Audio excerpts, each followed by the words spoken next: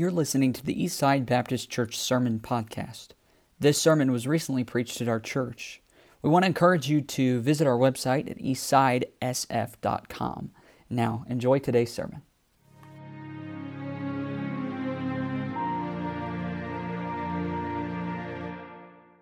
As you're seated, go ahead. I'm not going to have you stand tonight for the reading because we're not going to get to it for just a little bit, at least a few minutes here. Matthew 28 is where we're going to be, so go ahead and turn there in Matthew 28.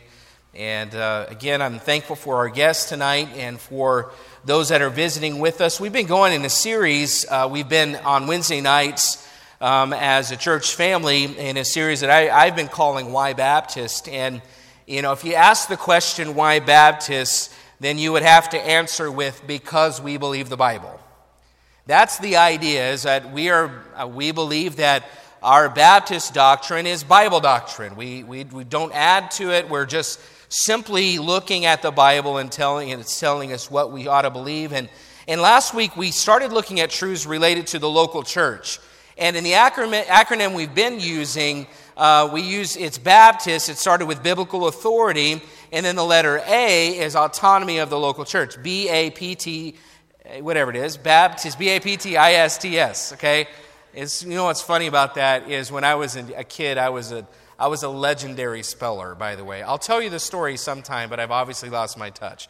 Okay, Baptists and B-A-P-T-I-S-T-S. So B, biblical authority, A, autonomy of the local church. That's what we started last week, and we started by studying the nature of the church, what it means to be a local church. And we looked at the Greek word for church, which is ekklesia, and it comes from ek and kaleo, which means to call out of. A church is a called out assembly. And that was the understanding of those who first heard Jesus use that word in Matthew 16. When he said ekklesia, or church, his disciples would have immediately thought about an assembly of people coming together for a specific reason. And knowing that, then the nature of the church, what we talked about last week, is a few things. It is, by nature of its definition, it is local. Meaning you cannot have an assembly of people unless they come together. It's not an assembly otherwise. So an assembly is only an assembly if it comes together in a particular place, and the majority of references to church in the New Testament are to a particular assembly in a particular geographical location. Now, there are times, like Jesus did in Matthew 16, that he refers to the church as the institution, the idea of the church as an institution. But that doesn't mean that it's universal in nature, right? I mean, a church is an assembly, therefore it's in a particular location. By nature of its definition, a church is visible, meaning if you come together and you assemble, then it's obvious, and if an assembly comes together, it would be visible. That goes without saying. People don't come together and not be seen. And again, that opposes the idea of the invisible or universal church as an organism. A church, by nature of its definition, is organized, meaning that the word assembly, it's understood to mean a group of people called together to one specific place for a specific purpose. In other words, we don't just come together because we all have nothing else to do on Wednesday nights. No, we come together for a specific purpose. We'll be looking at that a little bit more tonight, in that there's a specific agenda to be carried out. And according to the New Testament, local churches have a purpose. And like a body, if it's not organized or framed together, it cannot fulfill its purpose. So the purpose of the local church is to do the Lord's work, which is largely found in the Great Commission in Matthew 28, which is what we'll be looking at tonight. A church is also constituted, meaning it's an exclusive entity. And this is not to exclude people from coming to church, but there has to be some way in which there's a qualification to be a part of it. In Acts chapter 2, verse 41, it says, "Then they that gladly received his word were baptized, and the same day they added unto them about 3,000 souls."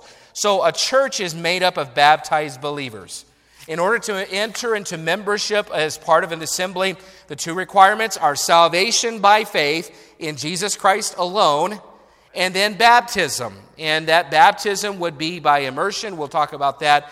Membership in a scriptural New Testament church. It's exclusive. It's made up of baptized believers. And after that, a member must submit to Christ's qualifications for a believer, meaning that it's exclusive from the start, in that you must be saved by faith in Christ alone, and then baptized, and then added to the church. But after that, there are qualifications of Christian living that also must be followed in order to maintain a good relationship with that local church. The New Testament is full of instruction regarding how a believer is to display the image of Christ in their lives. I mean, that's really the large part of what the New Testament's talking about. So, knowing these things, again, just review, but the New Testament church is a local, visible assembly of baptized believers organized to carry out the Lord's work. A local, visible assembly of baptized believers organized to carry out the Lord's work. That's the definition of a church, local church, in a nutshell. And we each must make sure that we're committed to our local church in order to help it carry out the Lord's work. And again, I know, and I said this last week, but this may feel very instructional. And you say, I stopped going to school a long time ago. I get that.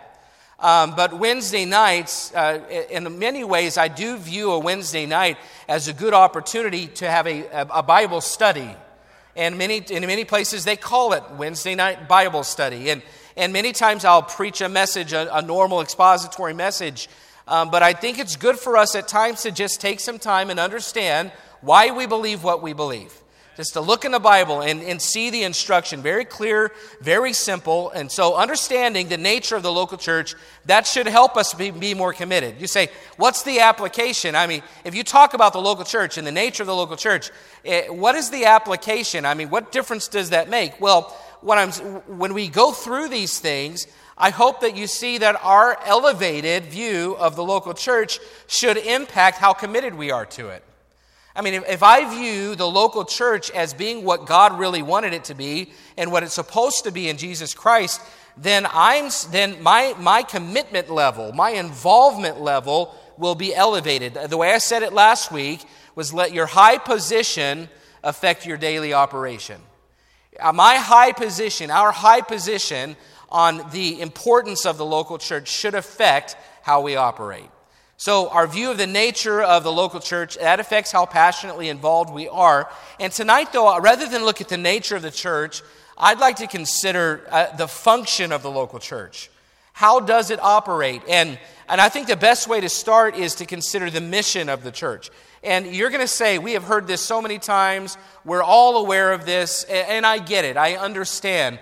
But just to go back to the roots of the mission of the local church, let's look at Matthew chapter 28. So Matthew chapter 28, it says in verse 16, and I don't know if your Bible has headings under certain texts or above or before a certain verse. Mine says Jesus' commission. That's what it says right before verse 16. So let's look what it says.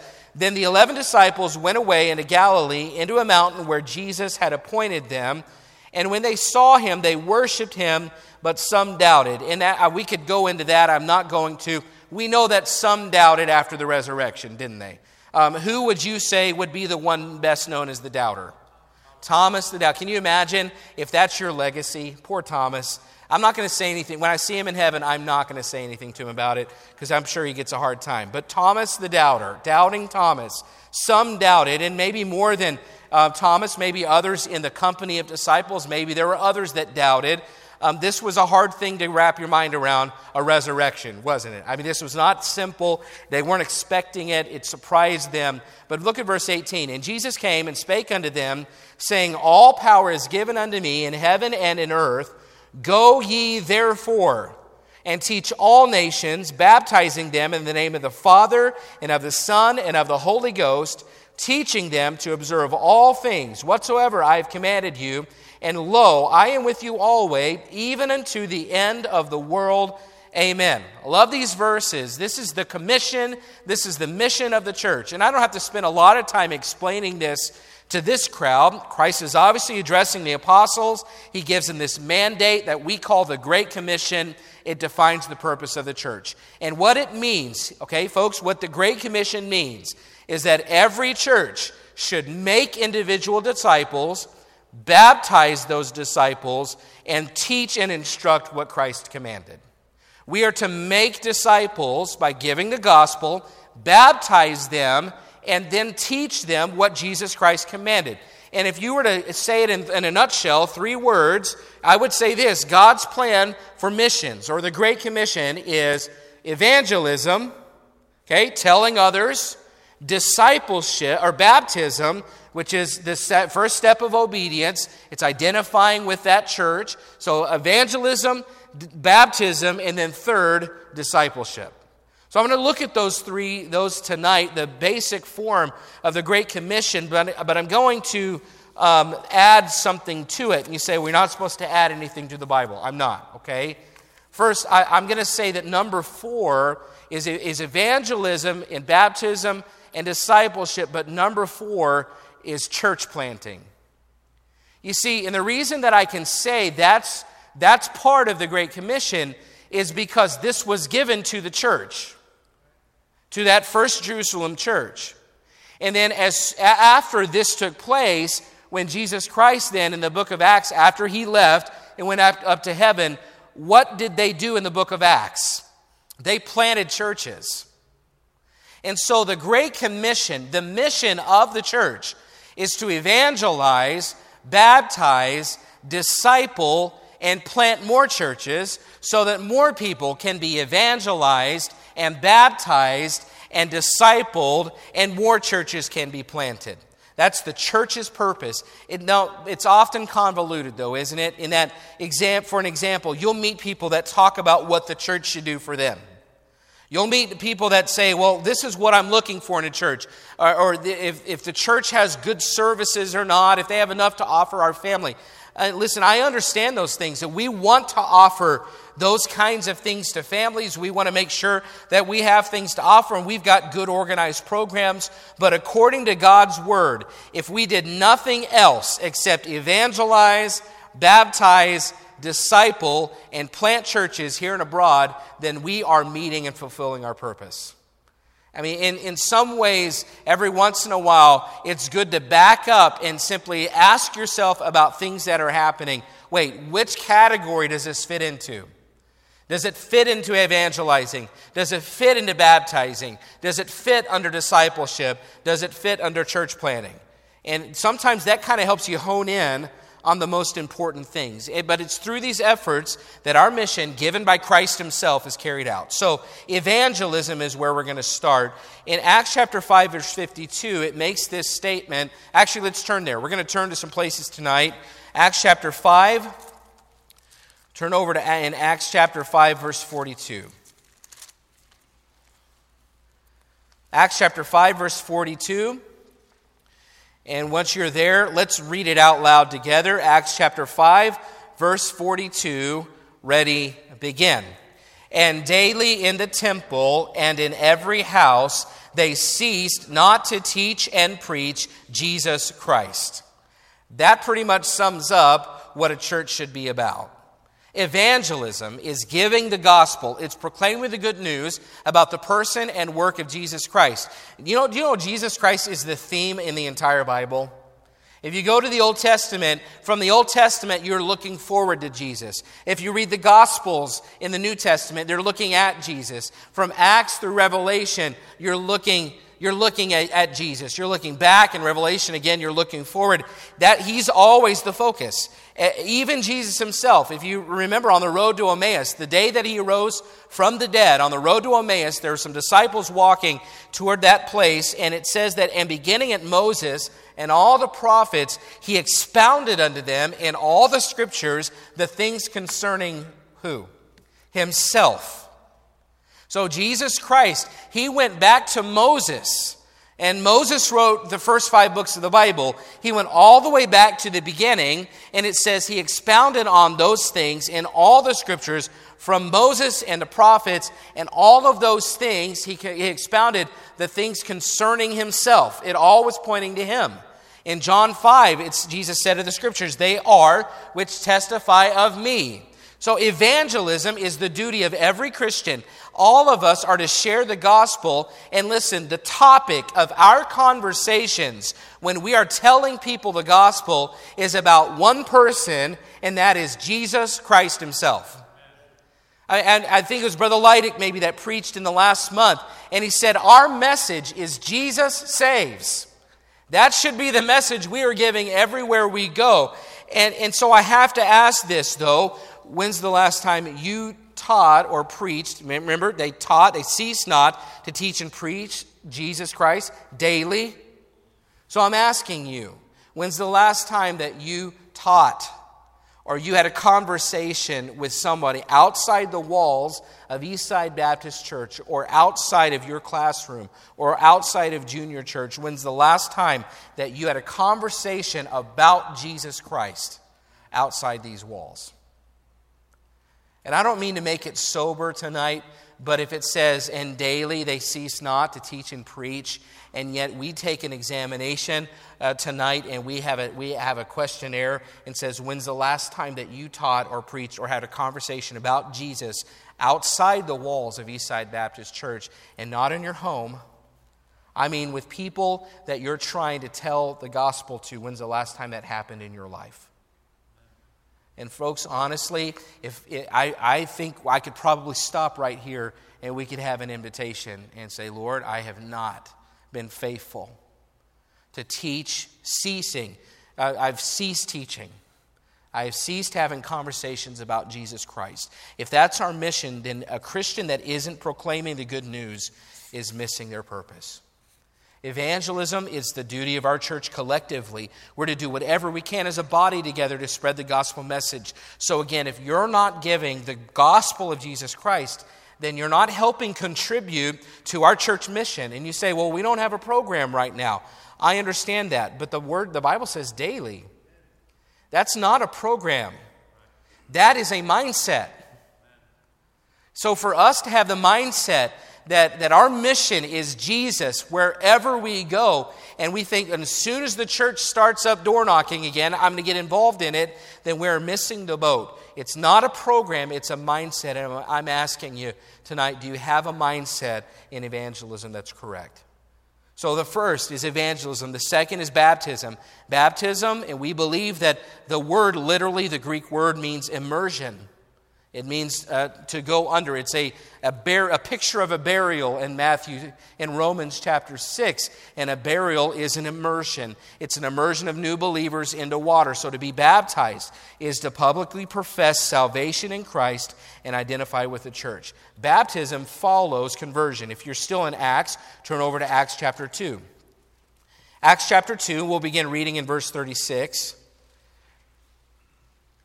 And it says there, so this is Peter preaching on the day of Pentecost, and it says in 36, Acts 2:36, "Therefore let all the house of Israel know assuredly that God hath made that same Jesus whom ye have crucified both Lord and Christ." That's kind of the end of his message there. Verse 37 is the response. "Now when they heard this, they were pricked in their heart and said unto Peter and to the rest of the apostles, Men and brethren, what shall we do? Then Peter said unto them, Repent and be baptized every one of you in the name of Jesus Christ for the remission of sins, and ye shall receive the gift of the Holy Ghost. For the promise is unto you and to your children and to all that are far off, even as many as the Lord our God shall call. And with many other words did he testify and exhort, saying, Save yourselves from this untoward generation. Then they that gladly received his word were baptized, and the same day there were added unto them about 3,000 souls." So listen, a church is not just, they're preaching the gospel here. Peter is very clearly giving the gospel, but it's not just about preaching the gospel. It is also to baptize believers.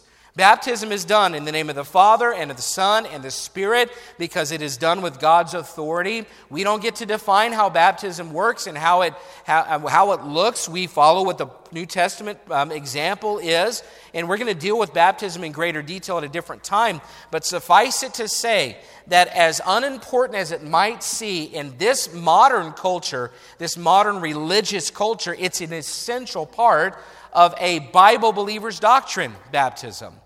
It's not just letting others know what's happened to you on the inside, baptism after conversion, but it's also identifying you with a local church that you believes the right doctrine.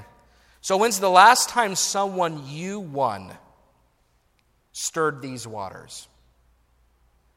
We're talking about the purpose of the church, and we've got many in here that have been a part of Eastside Baptist Church for a long time, but if you've not been involved in evangelism and nobody that you've ever won has stirred the baptistry waters, how involved does that mean that you are in the mission and the Great Commission of Eastside Baptist Church?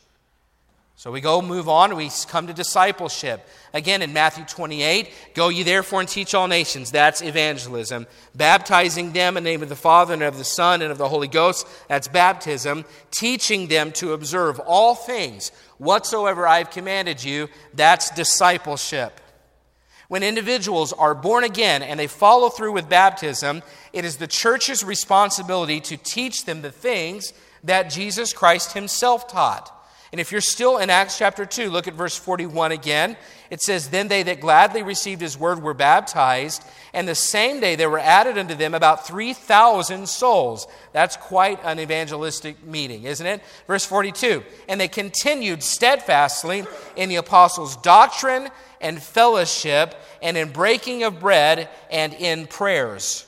So our mission as a church is not complete if we simply preach the gospel and we baptize people. No, after that, we have a responsibility to teach the apostles' doctrine and to engage people in fellowship and in breaking of bread and in prayers. There is much more. And listen, a lot of people believe, and this is a misnomer or it's a misunderstanding. A lot of people believe that once you get saved, then that's the climax and everything is over. No, folks, that's just the beginning. When you get saved and baptized, that's when your new life begins. It's kind of like at a graduation, they call it a commencement, not because it's the end of school, but a commencement is they're commencing life. They're just starting. And sometimes maybe we should call discipleship commencement.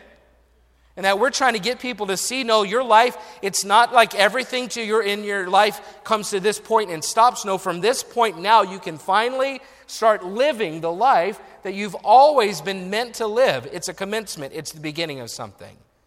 And our mission as a church is not complete just because they've been saved and baptized. Doctrine then begins to come into play. We must teach, we must train, we must disciple. They must begin to learn the truths concerning Christ, the commandments that he gave, the writings of the apostles, even the Old Testament teachings, of which are the foundations of all the things that we believe. And listen, as an application, this is part of our mission. So I'm asking, and again, I make this sober, but I'm just trying to deal with the things we're dealing with tonight. Have you ever mentored another believer to grow in Christ? Have you ever reproduced yourself in another believer? Have you ever looked at somebody at church and said, they're new, or they're newly saved, or they just got baptized, and they're coming to class, and that's a great thing. But somebody just needs to take them under their wing and teach them. That's what we're trying to do when it comes to discipleship. That's what we're trying. We're trying to get every member of Eastside to have a responsibility in the Great Commission. And you cannot control how much involvement you have in seeing a soul saved. You can put lots of effort in, you can, but you don't control the outcome. You can't twist somebody's arm. I mean, you could twist somebody's arm and make them, call on Christ, but I'm not sure that's a good profession. No, you could, but listen, you can't control the outcome. And you can't control if somebody that you win ever stirs the baptistry waters. But one thing that all of us can do is mentor another believer. And this is not a matter of pride. This is not you saying, I have all the answers and I have a lot to teach you. No, that's not the point. This is about obedience. This is about you saying, no, I have a heart that somebody would take them under their wing and teach them like somebody taught me. And I want to be the one. I would be willing to be involved. And although it's not just personal mentoring, although that's part of it, but discipleship is a corporate task. New believers grow exponentially. They're meant to grow by the assembling together with that church and through the teaching of their teachers and the teaching and preaching of their pastor. The end goal of discipleship is that every new believer, so if you've got involvement in discipleship, approach it with this mentality. Yes, that however long it takes, that 14 weeks, when you're going through that material, that's vital, it's important, but that's not the end. The end is that disciple is when they're done, they're sitting next to you in the pew and assembling, and then they're serving next to you when it's time to serve. It's not just about a program we take people through, it's to make disciples. That in the end, that there are more people here assembling and serving, or that those that are assembling and serving have a different kind of knowledge and strength about them because they've grown. The final step, or the final thing that we're talking about in terms of the Great Commission, is church planting. So our mission does not just end at evangelism and baptism and discipleship. We take it a step further and say, no, now there's a process of church planting, because that's what they did all throughout the book of Acts. The New Testament makes it clear that church planting is part of the church's mission. When Jesus said, "Upon this rock I'll build my church, the gates of hell shall not prevail against it," do you think that the Lord, when he started that church in Jerusalem, was he saying to the apostles that particular church would never cease? When he says, "I'll build my church, the gates of hell will not prevail against it, shall not prevail against it," he wasn't saying this church in Jerusalem will always exist, because frankly, that church in Jerusalem has been gone for a long time. Jesus Christ, though, is speaking of his church as the institution, and he had in mind a local, by the way, again, he had in mind a local church. And when those disciples heard church, they're thinking assembly. So when he's talking about the institution in general, it was never Christ's plan, though, for only to be one New Testament church. He wasn't saying, this is the church, this Jerusalem church, this church will always exist, nothing will ever beat it, it'll always be around. No, he wanted that first church to reproduce itself. And this reproduction of itself, also I'm calling it church planting, is the means that God used to spread the gospel around the world. And let's look over at Acts chapter 8. Let's look at Acts 8. So again, we're in the book of Acts. By the way, if you want to learn about the New Testament church, the book of Acts is the place to go. It gives you all of these insights into how the New Testament church reproduced itself. Look at Acts chapter 8, verse 1. And notice this is Saul, or the Apostle Paul, before he was saved on the road to Damascus. Look at verse 1, chapter 8, verse 1. "And Saul was consenting unto his death," that's the death of Stephen, "and at that time there was a great persecution against the church, which was at Jerusalem, and they were all scattered abroad throughout the regions of Judea and Samaria, and except the apostles. And devout men carried Stephen to his burial and made great lamentation over him. As for Saul, he made havoc of the church, entering into every house, and hailing men and women, committed them to prison. Therefore they that were scattered abroad went everywhere, preaching the word." This is just amazing. I love to see how this happens, is that in a trial, in a persecution, when you're being squeezed, growth tends to take place. And in this case, Saul was persecuting the church there in Jerusalem. And in persecution, the persecution was hot, and the persecution was heavy. He was going literally into people's homes and taking them out of their homes and taking them to prison. And so in being persecuted then, they started to scatter. And it was through the scattering then that other churches began being planted.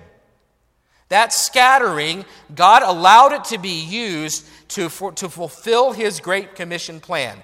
And that at that point in time, in Acts chapter 8, before Jesus had left, He had told His disciples, He says, "And you'll be witnesses unto me in Jerusalem and Judea and Samaria and unto the uttermost parts of the earth." Okay, that's what He told them. Well, at this point in Acts 8, they were still just focusing on Jerusalem. And this church, some say, was upwards of, 50,000 people. I don't know. They say it was a huge church at that time, but it needed to spread. and needed to reproduce itself, and God used the persecution of Acts 8 to see that accomplished. Look over at Acts chapter 13. Acts chapter 13. Now this is interesting because the very person that was causing the persecution in Acts chapter 8 now is being sent out to start churches. Look at Acts 13. This is Saul after his conversion and being saved. Look at Acts 13 verse 1. It says, "Now there were in the church that was at Antioch certain prophets and teachers, as Barnabas and Simeon, that was called Niger, and Lucius of Cyrene, and Manaen, which had been brought up with Herod the Tetrarch, and Saul," the one, remember, the one persecuting and pulling people out of their homes to put them in prison. Look at verse 2. "As they ministered to the Lord and fasted, the Holy Ghost said, 'Separate me Barnabas and Saul for the work whereunto I have called them.' And when they had fasted and prayed and laid their hands on them, they sent them away." And what did they send them to do? If you read the rest of the book of Acts, what did Paul spend the rest of his life doing? What was he doing? He was planting churches. God is taking people from this. This is a fairly new church in Antioch, and he's already taking people from this work, and he's sending them out to start more churches. This is the beginning of Paul's first missionary journey. But how do we know this was a church planting journey? Well, because the first missionary trip that Paul went on, he went to, him and Paul and Barnabas, they go through the cities of Galatia. They go through places like Antioch and Lystra and Derbe and Iconium. Those are cities in Galatia or Greece. One of the first epistles that Paul wrote was the letter to the Galatians. And in the first sentence of that epistle, you will see that it's addressed to the churches of Galatia. And the reason Eastside Baptist Church, friends, is involved in world missions is because the Scriptures command us to, and because the book of Acts is all about church planting. And we have got to then be on board with planting churches.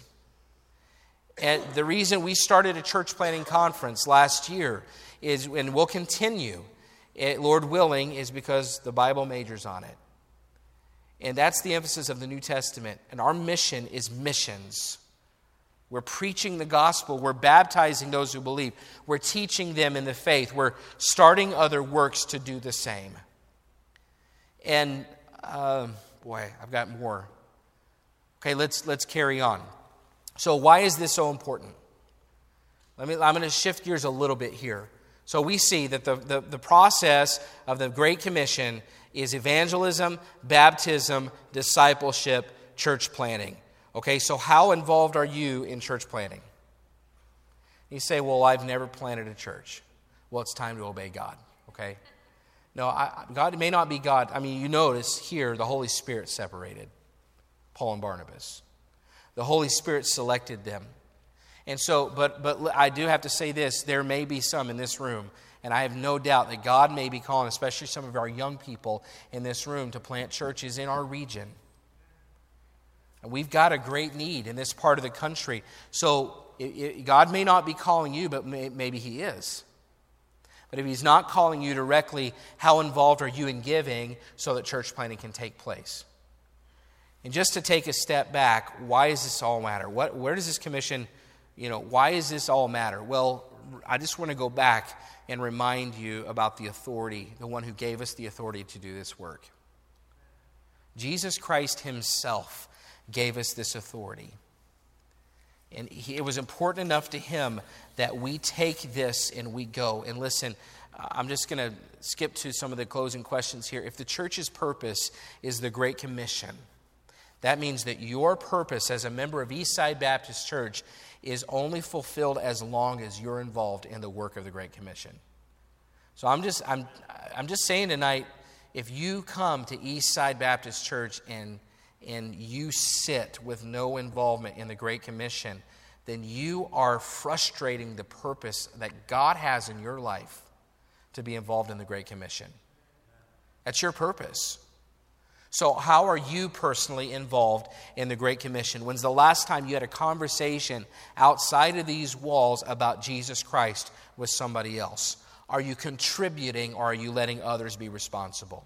Do you have involvement in our 4 applications? Do you have involvement in evangelism, giving the gospel? Do you have involvement in baptism, seeing those ones stir these waters? Do you have involvement in discipleship, which is helping others grow in their faith instead of just focused on your growth? And do you have involvement in church planning, either going yourself or giving faithfully so that someone else can go? So once again, I hope that you're seeing our positions on the local church should affect how we operate. Don't let anybody tell you that doctrine doesn't matter, because your position affects your practice.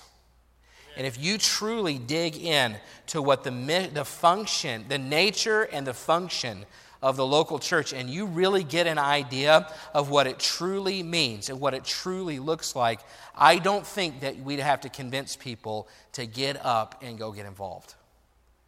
I think maybe we've heard these things so much that maybe they've lost a little bit of their value to us or their significance to us. But I'm asking you tonight, if the purpose of Eastside Baptist Church is to be involved in the Great Commission, and you're not involved in the Great Commission either through evangelism or seeing those that you win baptized, or through discipleship, or through giving so that other churches can be planted, or through going if God is calling you to plant churches, then you are not fulfilling your purpose as a child of God.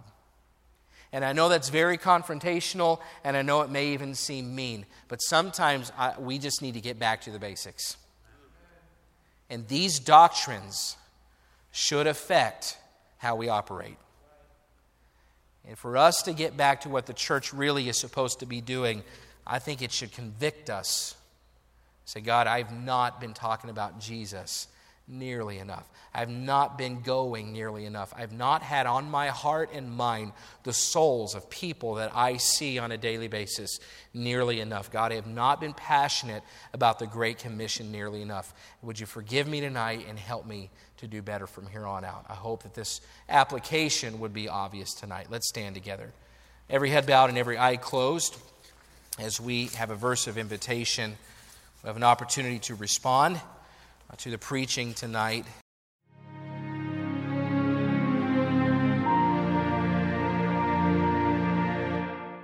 We want to encourage you to visit our website at eastsidesf.com.